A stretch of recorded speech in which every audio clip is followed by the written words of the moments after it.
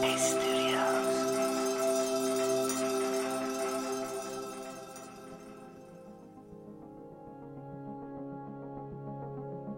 there, this is Kesonga, and I welcome you this Wednesday to Radio Headspace. So, one of the things that I absolutely love about teaching mindfulness and meditation is answering the plethora of questions that students have about the practice. I figured for this episode, I'd answer some of the more common questions I usually get about mindfulness and meditation. So, one of the most common questions that I get is, will my mind ever stop thinking during my meditation practice? The short answer is no. But really, think about it. No pun intended. The natural way of the mind is to think. And what's wild is that we often can't control what we think. It goes back to that old cliche saying, if I tell you not to think of a banana, what is going to pop into your head? A banana. So it's really not about stopping the thoughts from coming during meditation. It's simply about gently noticing the thoughts as they come and go and not trying to force them away. I've been meditating for over a decade now, and I'm here to tell you that thoughts still come and go when I meditate. Now, for sure, they're not as frenzied and racing as they were when I first started, but they are present. And once again, that's perfectly okay. You will notice that as your practice becomes more consistent, the thoughts will start to calm down some. You'll notice your ability to let them go will become easier.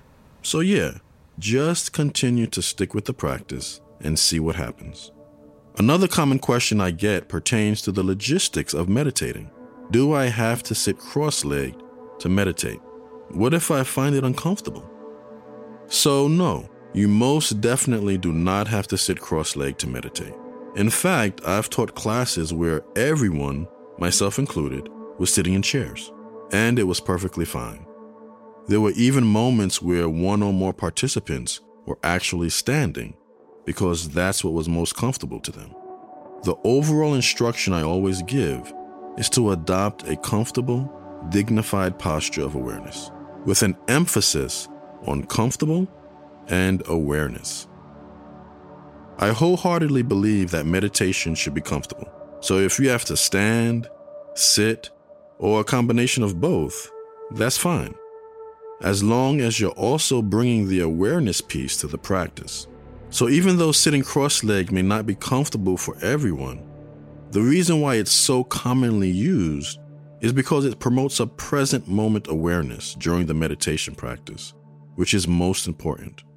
So even if you're sitting in a chair, I may give the instruction to perhaps scoot up a little towards the edge of the chair instead of letting your back rest on the back of the chair. Again, it's just about promoting present moment awareness during the practice.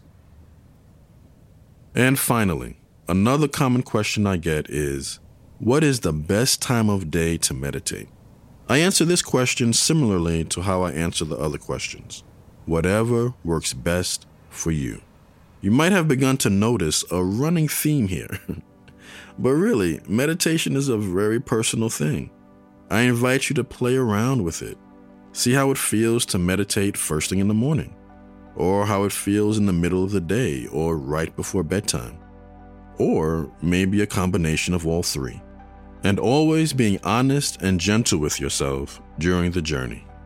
And so remembering that in general, there's no such thing as a good or bad meditation. It's just about bringing your full awareness to the practice and observing what shows up in the moment.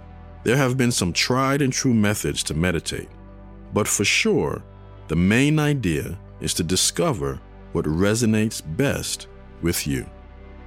I hope that was helpful. I look forward to seeing you next time.